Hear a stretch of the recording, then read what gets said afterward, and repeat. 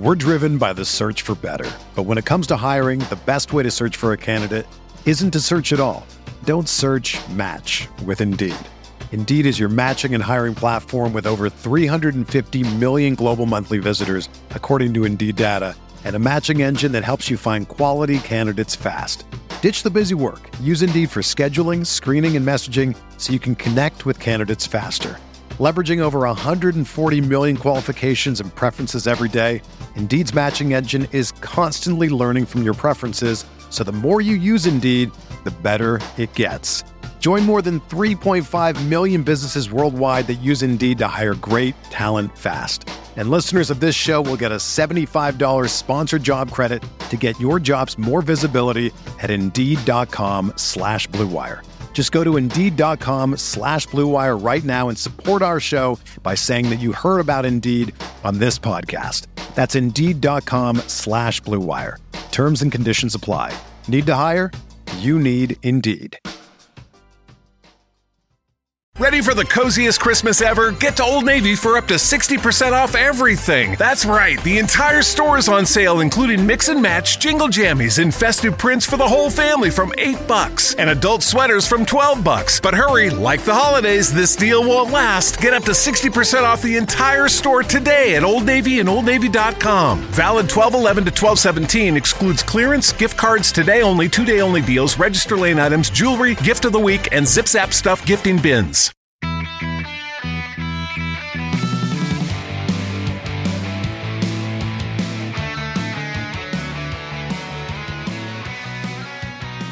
Welcome to the Barcelona podcast, the hottest breaking stories from the Camp Nou. This is episode 58, and thanks again for tuning in. If you've got an iPhone, please subscribe to iTunes, Android, it's Google Play, and on Spotify on either. 5 stars is great, so you can also find us on social media as well, on Twitter at the Barcelona Pod or at HiltonD13, and on Instagram at the Barcelona Pod. So basically just type in the Barcelona Podcast anywhere in your Google search browser, and you'll be able to see us on all the different platforms you can find us on. So, Frances, big show today. What's going on?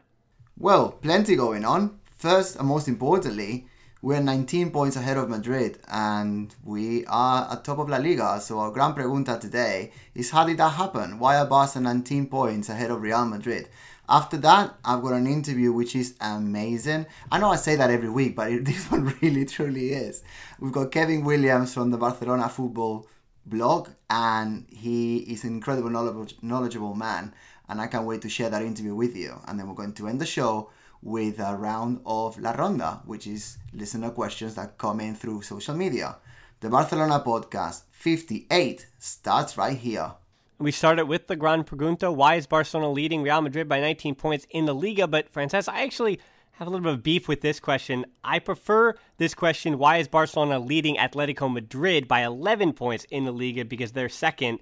And you know how it is. I know we think about Real Madrid and always look over our shoulder for them, but I think with this season, it's giving Los Blancos a little too much credit. And I think, again, the league is at a point now where the ones to worry about are the ones that are over our shoulder in Atletico Madrid or Valencia. They're the ones who are going to make sure that Barcelona aren't going to be able to close this one out and basically sail to the title. But I guess instead of just having beef with the question, let's get to the reason of why they're doing so well this season.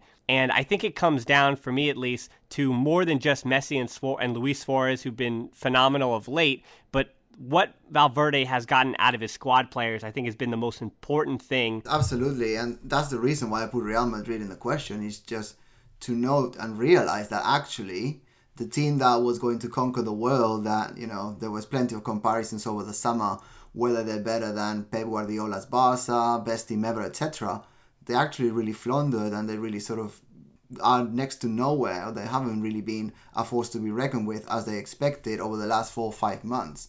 And yeah, I really wanted everyone to realize that actually our main rival right now is not Real Madrid at all. But then again, this is the Barcelona podcast, not the Real Madrid podcast, and it will never be. So I'm going to stop talking about them so we can focus on us. I think that the fact that Valverde has led the side to 17 wins and just 3 draws in 20 rondas of La Liga, that is tremendous. You know, I think that a team that has been under construction from the word go, obviously coming from Luis Enrique, it was incredibly powerful squad in terms of quality, but they were just not gelling. And I think Valverde has really excelled so far. There were tough trips to Anoeta and Atletico Madrid and Real Madrid, and we've come away unbeaten from every single one of those grounds.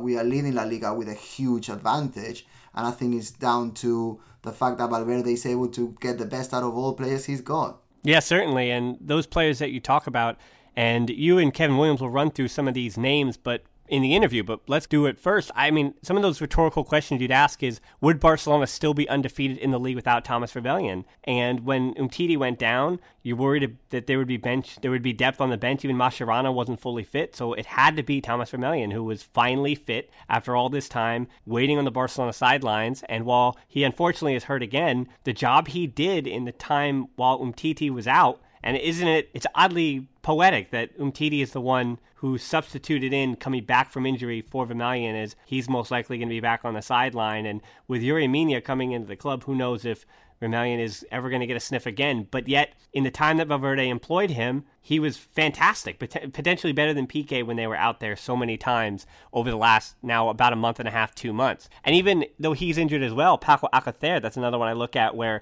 at the start of the year, he was out of form, he wasn't having a place in the club, then he starts scoring, and thinking of that game against Sevilla when he had a double in particular, Sevilla's a tough opponent, and yet because of Paco Alcacer, not Messi, not Luis Suarez, not Ter Stegen, but because of Paco Alcacer, Barcelona get 3 points against Sevilla. And even Andres Gomez, and I'll leave your conversation with Kevin Williams where you guys really go into good detail on him, he's getting drastically better this season than he was last year, and that was one of the big keys. Not that he's now this world-beater instant starting 11 player, but he just certainly fits and has a role in the squad, particularly of late. And for me, he's even playing on the wing where we worried that he was never going to figure out under Luis Enrique, but yet Valverde has him playing on the wing, and he seems to be doing well enough. And that's the whole point, that Valverde has been so rock solid on all the choices he's made with personnel, and he's getting the most out of players that we figured were just going to be transferred away in January if they couldn't find a spot in the team. Yes, and also, we keep saying that Valverde is a calm leader who likes dialogue, and, he's got more of a personal touch than definitely Luis Enrique ever had. And we keep saying that, but actually it is the truth. When you've got someone that you can look up to, someone that has walked the walk, because let's not forget, he was a professional for nearly the best paid of nearly 2 decades, and he played at Barca for 2-3 seasons, which is not a long time, but he did coincide with Johan Cruyff at the time, and he knows the club really well, and he's someone who always prioritizes the nurturing part, the human part of relationships in order to move things forward.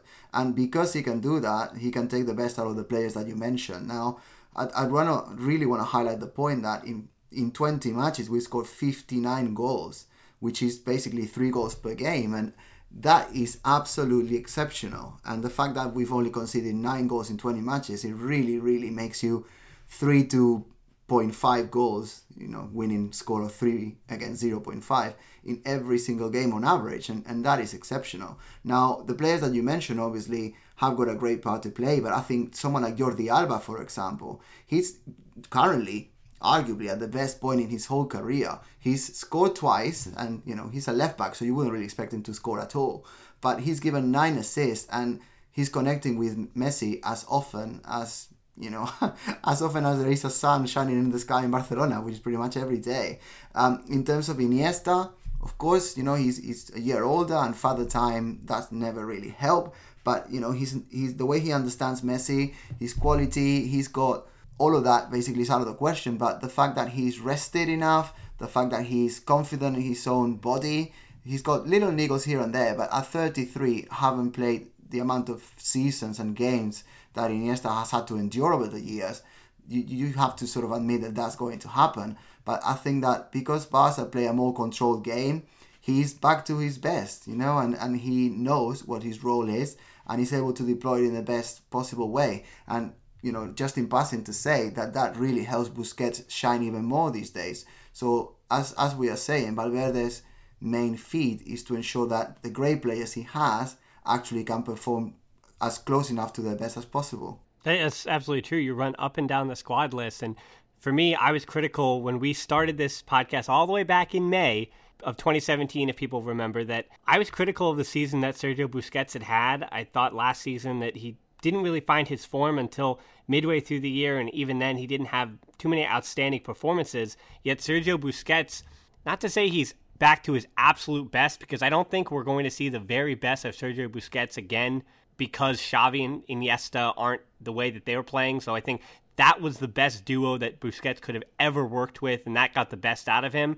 But Sergio Busquets is certainly better than he was a season ago, and we even look over the weekend where Busquets was so important to Barcelona's turnaround, and he is the player that helped wear down that defense. And even looking at the time when he stepped in, took that interception that led to the first Messi goal, that's what Busquets is so good at that he's gotten back to. And you look at even Rakitic, who's playing in a different role as well.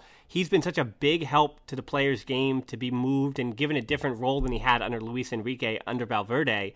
And Rakitic is back to his best, being in the starting lineup as well. And Iniesta continues to do what he's doing. Paulinho's a new player that, again, we have to be honest, Frances, we were very, very critical of. And yet he's been a sensation with the highest scoring midfield goal total of all of La Liga. And again, I think that goes back to crediting Valverde's tactics, that for all the Culés, I mean, and that's, again, you and I included, where if people ask us on the street, how did Barcelona play? We go, oh, of course, it's a 4-3-3. That's how you play. It's a 4-3-3. Cruyff had the idea. Pep Guardiola built on it. Barcelona play a 4-3-3. But actually, Barcelona are playing mainly a 4-4-2, and it's working to great, great effect. And Valverde has, just in a half a season, won over people who tactically disagreed with his ideas. A lot of culés as well are really purists, and I have to say I'm probably more inclined to be feeling like that. You know, we've got the Johan Cruyff philosophy, and for me, that's the right way to play. You know, you play a 3-4-3 in Cruyff's time, obviously, but evolve into a 4-3-3 under Guardiola most of the time. And to me, that's the right way to play. You know, you've got the two wide wingers, you've got a central striker who's quite mobile, and obviously when you've got Xavi, Iniesta and Busquets behind, you pretty much can do anything, can't you? But I think one of Valverde's greatest successes so far this season is the fact that he's been allowed to tamper with that system. And sure, around October, November time, Barca weren't really playing very well. And let's be honest, we won a lot of games simply because Messi is the best player to ever play the game. And he carried the team forward. But the thing is, because Messi could do that, the team wasn't able to grow and to build on previous mistakes while we were winning. So there wasn't that much pressure coming from the press or the fans, and that's incredibly important. And I think particularly the last month, we've seen Barca playing fantastic football. I mean, the second half that we saw against Betis, that was truly spectacular. You know, in the first half, I thought they were quite slow and sloppy at times, but basically, and I think Joaquin said it really well, Barca basically tire you out. They don't attack you all the time, and they let you sort of do a bit of the work during the first half, but then after the break they come and attack you. And you know, even if you can contain players like Suarez, like Iniesta, etc., then they've got Messi, well, we've got Messi, who always makes the difference. And yeah, I think that's a really, really fantastic system that is allowing Messi and the rest of the team to shine. And not many teams seem to have the answer, and I really do hope that continues for many years to come.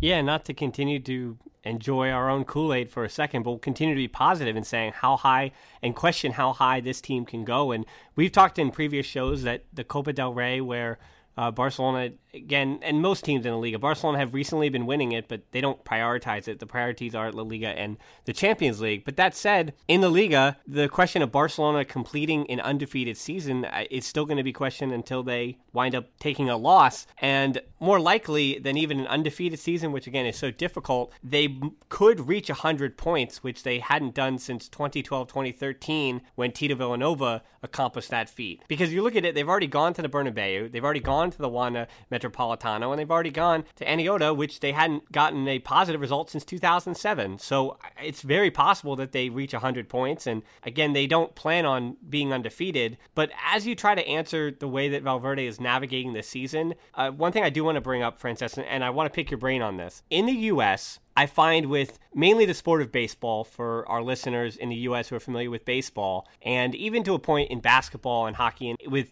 baseball in particular, you have these managers and coaches that are brought in, and they like to call them player coaches or player managers, as in leaders who have relationships off the field with individual players, and they're very approachable. They seem to be fun guys, and it's not so much about X's and O's and come to my office as a team, never approach me individually, but looking as a guy who's just going to go over X's and O's and game plan and things like that in a very stern and not even aloof, but a very unapproachable way. And I think in soccer now too, especially at the global level, you have these players that are making insane amounts of money. And you have players, particularly in Barcelona, who are just outrageously talented, who play their way. And they're players that it's hard to change them when they have that kind of confidence. They have the egos that they do. They have a style that they individually would like to play as well. So it's a manager's job to try to get all those egos together and try to get them to play as a unit. And of course, that's a simple thing that's survived in football for 150 years. But my point is that in today's modern game, with the money flowing the way it is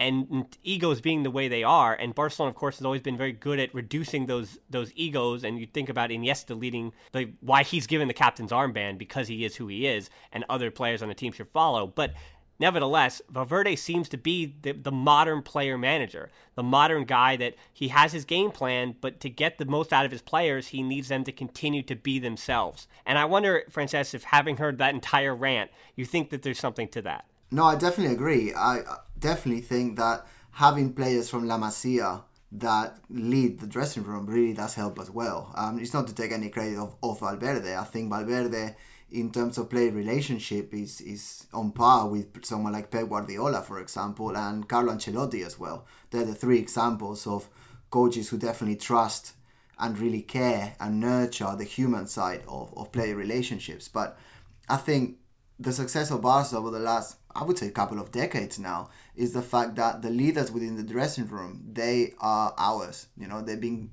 growing through La Masia. They've got those very defined, clear, forward-thinking set of principles on not just how to play the game, which obviously matters, but also how to behave, how to be an ultimate professional. Someone like Amor, then obviously Guardiola, Puyol, Xavi, Busquets, Iniesta, and obviously Leo Messi himself. They are carrying the team forward through the most successful era in our history. And I think that having that role model in the dressing room, definitely, whoever comes, from an outside, obviously the clearest example to me is Ronaldinho, coming from a completely different culture with a completely different way of understanding football, but then sort of adapting to the beliefs of Xavi, Puyol in particular, and then getting the best out of himself. Someone like Neymar as well, modeling himself on Messi's professionalism, that made a huge difference. And, let's not even talk about Dani Alves, who is the party man himself. So I think that just there you got three clear examples of the fact that the Barca dressing room is powerful enough, and it's experienced enough, and it's ambitious enough to actually, in a way, take care of themselves. But that is not to say that the role of the manager is to empower those people to shine and to basically be the best they can be. Yeah, absolutely. Well, Frances, we just spent the last 17, 18 minutes just talking about all the positive, great things about why Barcelona are doing so well. And I think as two fans of the club, as obviously we try to be critical of the club, but as two fans of the club, it's good to enjoy this time as Culés while Barcelona are doing so well. And if they do take losses in the league, or if they don't wind up capturing the Champions League, well, then we can tell our listeners that, yes, we will be critical of the club in those times, but it's a time to be positive, Frances. And I think, speaking of positivity, we've got an announcement that we hope that our listeners think is a positive thing too. Well, I really do hope they think so. Basically, in the last week's show, we asked you to contribute to a goal in order to bring the second show back. Unfortunately, we haven't reached that goal, but then we did a lot of thinking. I was speaking to Dan over the weekend, and we actually thought, well, we've got Patreons which are incredibly supportive. We've got some of our patrons actually have been funding the show for the last 6 months, and they haven't really gotten any reward, like tangible reward, and obviously they do it from the bottom of their hearts because they appreciate our work. But we were thinking we actually want to give something back to them, and as a result, that's the drum roll, I don't know if you can hear that properly, we have decided that we are bringing the second show back tomorrow. So the day that this podcast is released, just wait another day and the second show is coming up. And because our patrons are the ones that are supporting our work, then we are going to offer our work to them via tbpod.link/Patreon. That is Patreon. Now, we've got plenty of ideas for the new content, and these have already been put into place. So basically, it's going to be a weekly show, so a bonus episode, call it that. And it's going to be 40 minutes at least. And we're going to be discussing La Gran Pregunta again, so a different Gran Pregunta. The one we're going to cover this week is, why is Leo Messi a much more effective player this season? And what is the key difference from this season to last? And I really can't wait to share that with them. We're also going to be bringing back the 5-star players of the week. And Dan and I are going to, as always, disagree on that, I'm sure. Now, whenever we have an interview, I'm very grateful to all the different experts and culés around the world that have been featuring, but every single week we had to cut the interview down because when we record, they actually have so much more to say, but then we can't really put it in the podcast, otherwise the podcast would be 7.5 hours long. So what we are going to do is we're going to have the bits that we cannot fit in the first episode of the week are going to be on the bonus episode, which our Patreons can access. And similarly, every single week we tend to keep some listener questions out, or we just rush them a little bit too much, and we don't think that's fair. We're gonna make sure that everyone who sends a question in gets a decent, longer answer, and those are going to be featured in our second show as well. So if you don't want to miss out on that second show, just go to tbpod.link/Patreon, or just tap on your show notes now. There's going to be a link there on the first line, and I really hope that you enjoy the second show. Very, very, very well said, Frances. And speaking of interviews that had a lot of content in that we won't be able to fit all of, is going to be the one coming up with Kevin Williams from Barcelona Football Blog. So we have about the first 20 minutes of the interview you did with him. And then the rest of that interview, which is about 15-20 minutes as well, is going to be found in the Patreon episode coming out. So without further ado, here's an interview with Kevin Williams. Right, so as we said, we are now joined by Kevin Williams from the Barcelona Football Blog, someone that I've been admiring for many, many years. I have to say, I have been writing for ESPN, etc., but I think Kevin's columns in the Barcelona Football Blog are, I would arguably say, they're much better than mine, although it sort of pains my pride to say that. But yeah, delighted to be joined by such a fantastic writer. Kevin, how are you today? Very good. Thanks. Just getting over the flu, so pardon me if my voice gets a little husky at times. But yeah, I'm very good. We're having a lovely day here in Chicago. It's almost 60 degrees and semi-cloudy, which is strange for a end of January day. But yeah, here we go. It's a great day. Good. Make me a little bit envious. It's very chilly here in London.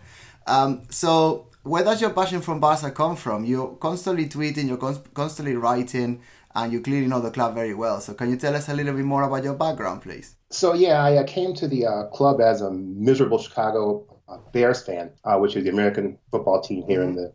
They were coming off of decades of misery, and in looking for a new sort of way to channel my passions, I ran across proper football and nibbled at teams. Obviously, there wasn't anywhere near the wide array of means that we had to take in a match back then. You had to, get lucky and find ESPN broadcast somewhere, or find a bar with one. There was like massive satellite dishes that could contact space Martians and stuff.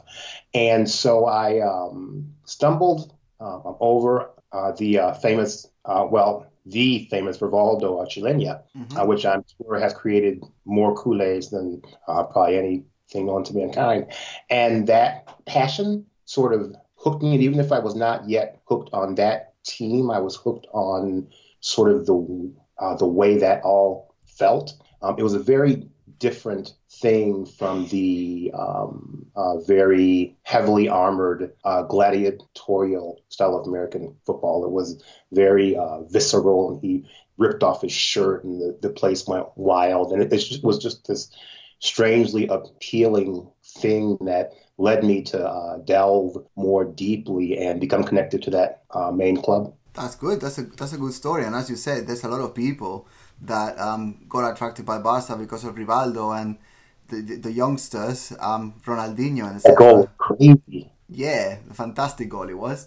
So talking about fantastic goals and great teams, Barca seem to be on the up this season. And just yesterday, we won 5-0 away against Betis. And we went to half time at 0-0. So you really did think that it was going to be a difficult match.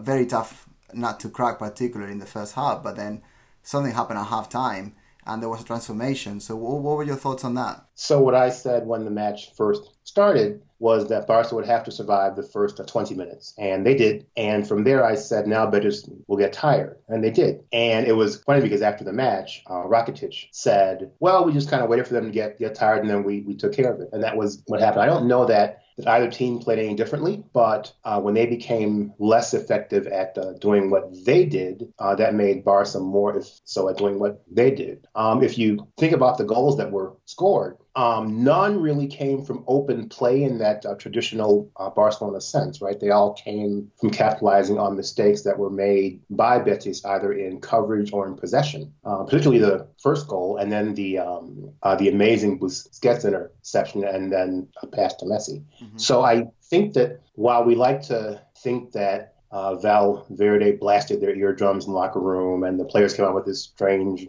resolve, it's really simply explained by nature. Legs get tired. And once you lose that step, and people don't realize how hard it is to stop Barcelona from scoring because the ball moves constantly. It moves in many different directions, many different ways. And the players who are playing with that ball are so gifted. I mean, even the worst Barcelona player is still an amazing footballer. And you just can't chase that around for a whole match. Yeah, the only reason Espanyol could was because, one, they got lucky, B, there was a rotation lineup, and C, Lucas Digne couldn't cover my dead grandmother on the break.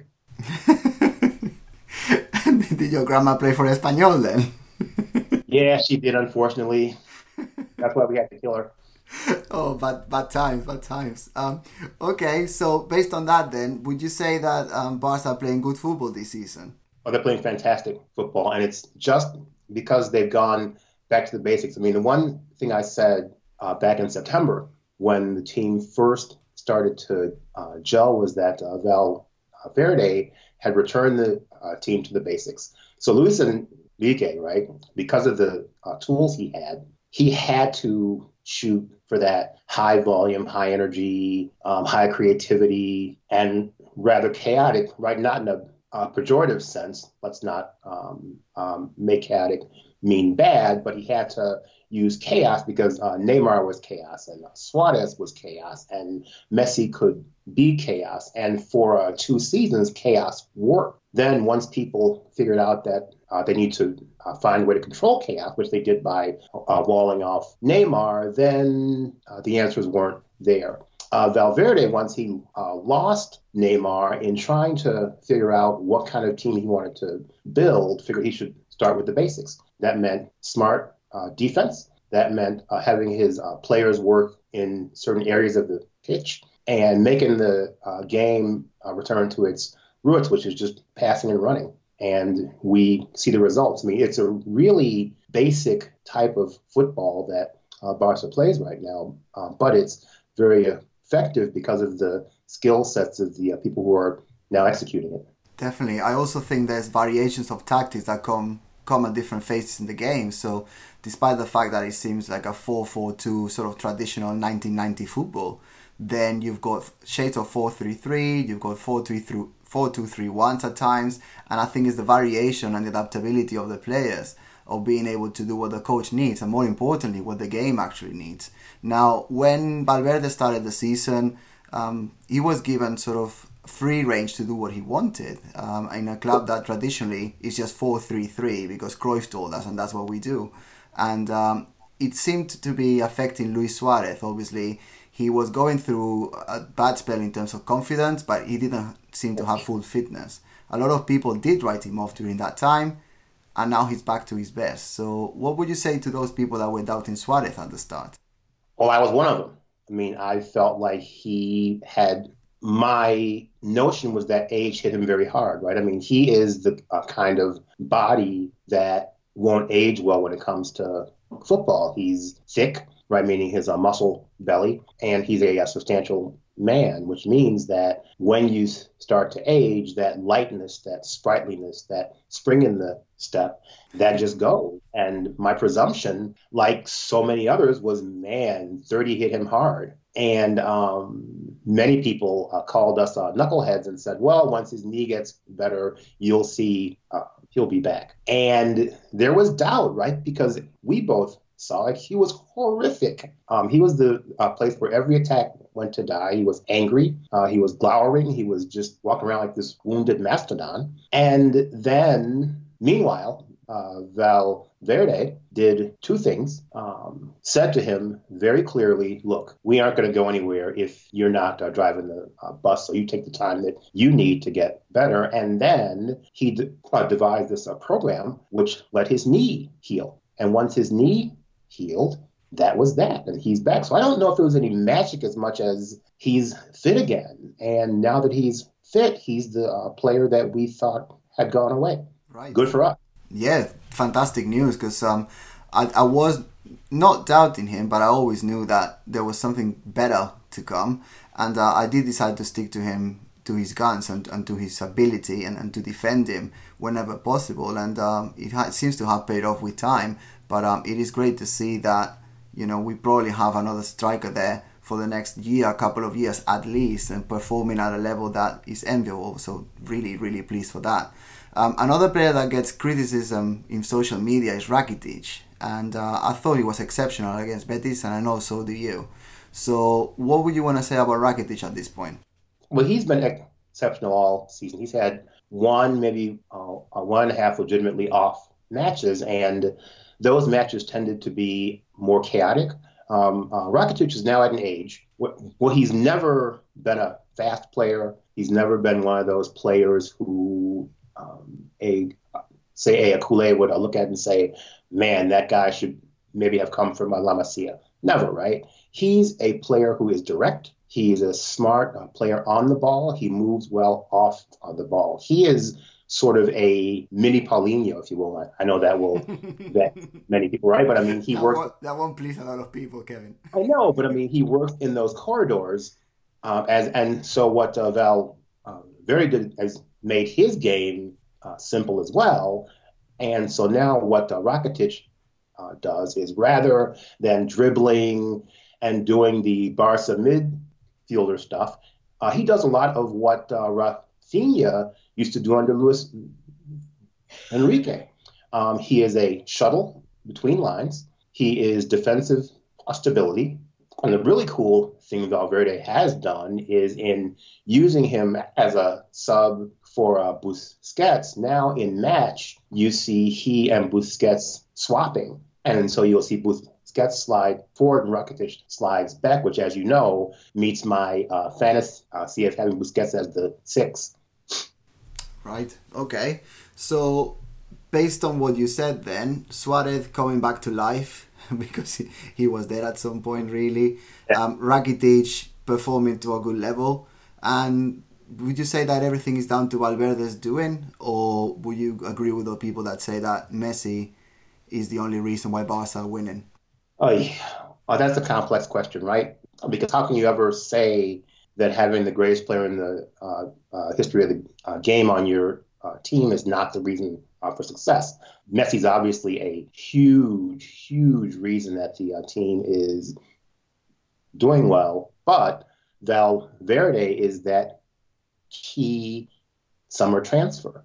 He took this team. Let's not forget, right, the state that this team and this club was in. They lost Neymar. They had no idea well, they will say, yeah, we knew that it'd be Dembele all the time. They lie. They had no idea, right? They were out there with a whole wad of money and looking around and saying, what the hell? Mm-hmm. They had a coach, and they had no tertiary star and no sort of fast-moving creative force. So Dembele became that guy. He came, then he broke. And what Valverde had to do is remake this team, 3 times, right? With Neymar, then without Neymar, then with Dembele, and then without Dembele. he has done a remarkable, and I think a coach of the year so far, job in building this. I don't know if I would call them a juggernaut right now, but they are certainly a very impressive team that I hope people are starting to think of as a Champions League favorite. Yeah, I think for me they have to be, because obviously the criticism around October, November was that Barca really weren't playing any football and they were just getting by because Messi was scoring goals. And that was nonsense. Yeah, well, there you go. A lot of people believe that. I am with you. I think it was a team in construction, and you can see that Barca are actually playing fantastically well now. The second part of the game in at Betis in Sevilla was outstanding, and yeah, I'm with you. I think Valverde has done a lot of good. So, because the team is doing so well, we're 19 points ahead of Madrid. Do we need Coutinho? Well, I mean, 142 million euros for a player that really is going to only add to a Liga that we're already pretty much winning, right? More importantly, we're 11 points ahead of Atleti, right? That's the team that Madrid, as I predicted back in September, they were always going to be worse, right? You can't sell the number of goals that they sold and expect to have your BBC continue producing at a rate that was going to keep you sitting at top of the league. So you had to fear they would get worse. At Atleti, they're the team now with Costa back that was a real danger. To be 11 points ahead of them is a massive, massive sigh of relief. And I think that Valverde, while he's downplaying publicly the idea that Liga is done, Liga's done. So the question now is, was Coutinho necessary now? Yes. Why? Because Barcelona takes time, right? As I've said before, the speed of play, the speed of thought, the way the ball moves, the way the players move, that takes time. Look at Andre Gomes, right? He's now finally working at the pace required to play with these guys. That takes at least half a season to build. With Coutinho coming now, he does two things. He lets Valverde rest Iniesta in league, and while the league is done, if you wind up trying to play the close-held system that Valverde has in mind, and you try to play without the main guy who drives it, that's Iniesta, then what do? Right? I mean, he is a unique profile, and Coutinho is very close to that profile. So when you rest Iniesta in league and keep him fresh for the big Champions League matches, then that sort of raises the right now value of getting Coutinho. So I don't think, many said it's too much money. You know what? It's not our money. Who cares? I mean, it's sort of my money. So right, but it's not really our money. And the other thing is when you look at net spend versus income, right? Even if we side-eye the fiscal boondoggles that that they are no doubt doing right now behind closed doors, I mean, it's not been that expensive window. I think now is the exact right time for Coutinho because he has to have some time to assimilate so that we don't roll him out next August, people saying, oh, 145 million for what, right? So now he's got that half season to bet in. He'll be fine. That's all the time we've got for today. But before we go, where can our listeners follow your work online? Or they can go to BarcelonaFootballBlog.com, where they will find years of content written by myself, written by Isaiah, written by people like Diana, like Blitzen, and you can follow us all on Twitter. Look us up, and thank you very much, Francesca. Again, thank you to Kevin Williams from Barcelona Football Blog. Of course, we had Isaiah on a few weeks ago, and now we get Kevin on. So the two main writers for that publication online. And again, thank you so much for Kevin for joining you. And Francesca, just listening to that interview, I have to say that it must be great being Kevin and being able to say, I told you so often. When you look back at his season predictions, he gets it right so often. It's particularly with the Real Madrid business, and that's pretty incredible. And I wish that you and I had the opportunity to say, I told you so, but as I already mentioned, you and I did not hit the Paulinho thing correctly. I don't know if that hurts our credibility. It really does a bit, but I want to say as well, at the beginning of the season, I think after we recorded our 5th or 6th podcast, I was invited to the Front 3 podcast, and it was an interview that they published as a bonus episode. And we were talking about Neymar's departure, and in the last question they said, so what do you expect from Barca this season? And remember, we were at rock bottom. We had just received, I think it was 5-1 in the Supercopa against Madrid, and I said that we're going to win the treble. And they didn't abuse me, obviously, but there were several comments on social media saying, this guy is deluded, like you really have to bring someone to a podcast that's got some credibility. But looking at where we are now, I don't think that's such a stupid, weird, outrageous prediction as they seem to believe at the time. Now, Frances, you caught me. What I do is I actually create fake accounts, and I make sure I say nasty things under pseudonyms about you on Twitter. Now you finally caught me. I'm glad you finally... Well, I really do hope that this is going to be weird. I really believe that the fake accounts you create are not sort of naked women, which tend to like most of my posts all the time. I really don't know what that's about. Hopefully it's not you. No, I think those are just bots. But Frances, I'm nothing but supportive. And we, again, want to thank all of our listeners who help continue make the show what it is. And that's an awkward transition to La Ronda, but let's get into those listener questions. And as Frances said earlier after La Gran Pregunta today, that the Ronda is going to change a little bit. We're going to have a time and situation now where we can answer every question, but in this first show in particular, we're only going to get to a few. And if you don't have your question answered in this show, then it can be found in the Patreon show, which, again, will be out shortly. So for our first 2 Patreon questions, starting with Blessed Guebo, again, huge thank you for his support over these last few months. So Blessed Guebo asked, with all these big signings, Dembele, Coutinho, and then potentially even maybe Griezmann, Thiago, how will that help transition into Messi's inevitable retirement? And Frances, this is the kind of thing that has me waking up at night screaming just about Messi's retirement and about the time in Barcelona when Messi won't be doing what he is continuing to do at an insane level. And for Dembele and Coutinho, neither are Messi, but maybe they will help with that transition. And you have to think that when Messi's wages are finally off the books, that's going to mean that other star players are going to be in the club. I think that would be the simple answer to that, and that will have to be what Barcelona will rely on. Yes, and similarly to you, I don't even want to think about it, but the thing is, it is inevitable that one day will happen. And when Messi actually does retire, then Barca are going to be a far worse club than they are right now. So I think we need to enjoy Messi while he lasts, and definitely at the sort of peak of his career, which arguably that's where he is right now because he's playing unbelievably well. Whether Griezmann, whether Dembele or any other players, Coutinho, have come up to the forefront, I would fully expect Sergio Roberto to be playing that sort of role as well in coming years, particularly with Messi gone. But I think he's an unbelievable player. He's not going to ever be repeated, and no one can even come close. But I think that if we continue to play a solid game and we continue to play together and we are sort of as collaborative as we are right now, then the future, there's no reason to doubt that it can be bright as well. But, when Messi goes, it's not going to be very exciting, or not as exciting as it is now.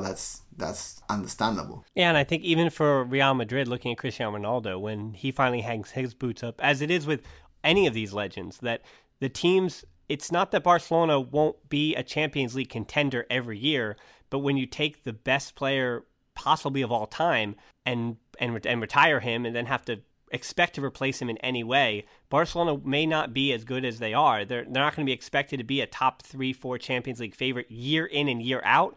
But certainly when you look at teams like Chelsea, like Manchester United, of late, those are clubs that they've lost some of their icons, but there will always be, with the amount of money the club has, other players stepping into that role. And then Barcelona will become just one of the 5, 6, 7, 8 clubs that can want to win or have aspirations every season of winning the Champions League. And I don't think that will go away. So I think that's the positive from all of that. Second question, Prudvi asked, hey guys, a broader question, and one that might not have an answer yet. This is about a replacement for Busquets. I know currently there is no need, but we should seriously consider looking at a replacement for the next 2 to 3 years. Are there any La Masia players that play in a similar role? And do you think we should start looking for replacements who can learn from Busquets in the next year or two?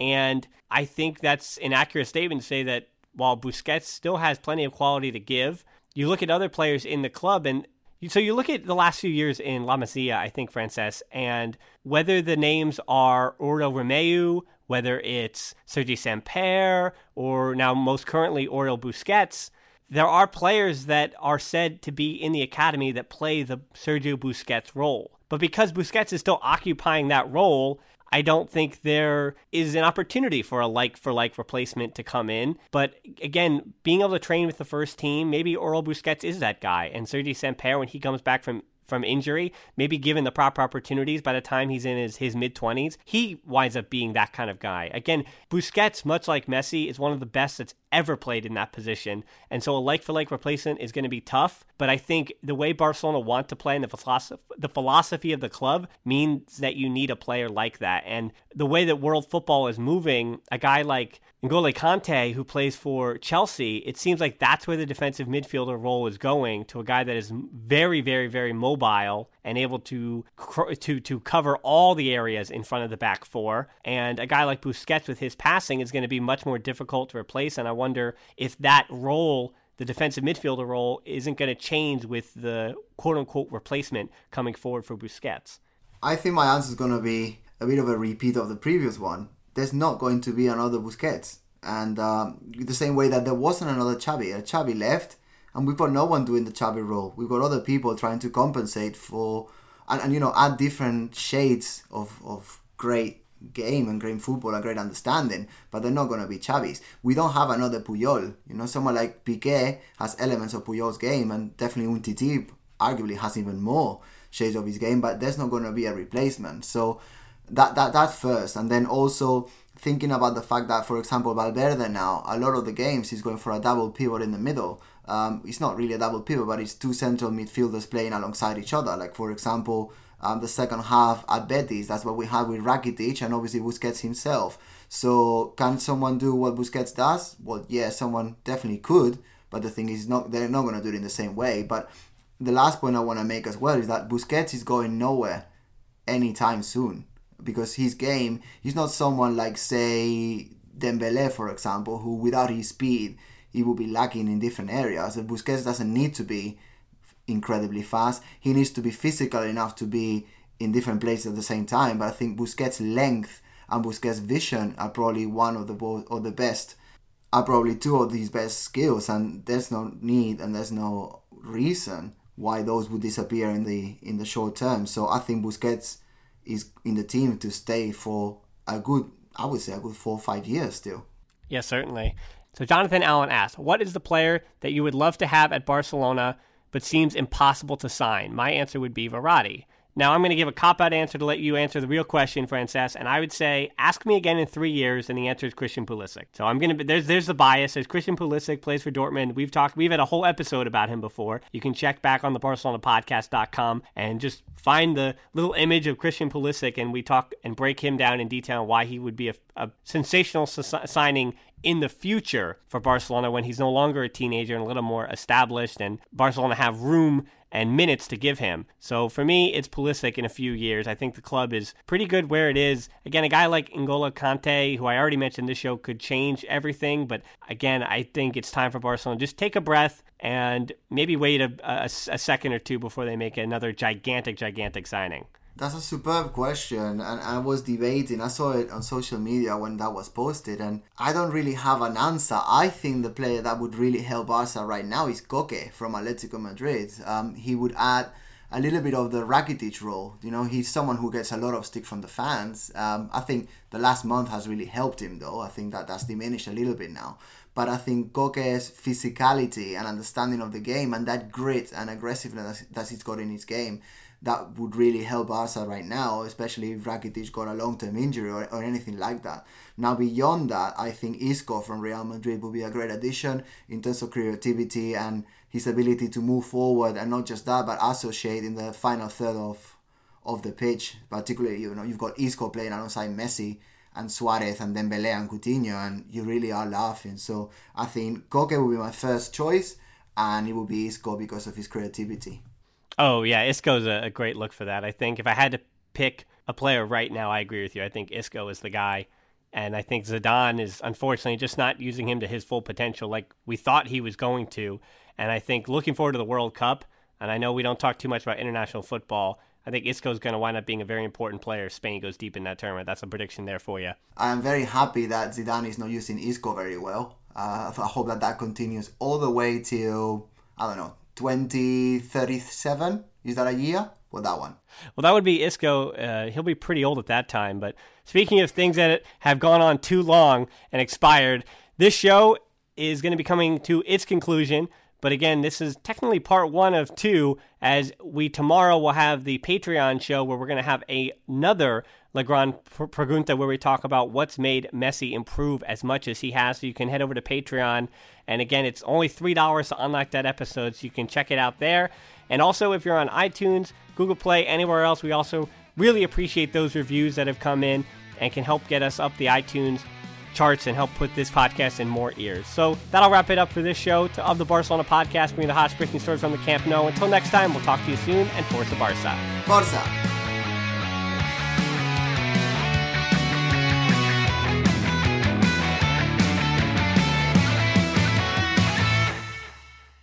Is your cell phone bill out of control? Then this is your wake-up call. The new TracFone Wireless gives you unlimited talk and text starting at $20 a month, no contract, plus unlimited carryover data with active service. Yep, the new TracFone Wireless. Now you're in control. See terms and conditions at TracFone.com. Everyone is talking about magnesium. It's all you hear about. But why? What do we know about magnesium? Well, magnesium is the number 1 mineral that 75% of Americans are deficient in. If you are a woman over 35, magnesium will help you rediscover balance, energy, and vitality. Magnesium supports more than 300 enzymatic reactions in your body, including those involved in hormonal balance. From functional medicine doctors to mental well-being and female hormone experts, we all know that magnesium is the one mineral to improve all aspects of well-being and health. But which one? Magnesium Breakthrough from Bioptimizers, the trusted choice recommended by leading experts with 7 best-absorbed forms of magnesium to ensure your body receives the support it needs for overall well-being. Go to bioptimizers.com/balance today and use code BALANCE10 for 10% off. Support your journey to wellness at bioptimizers.com/balance. Magnesium Breakthrough from Bioptimizers, your foundation to optimal health and vitality.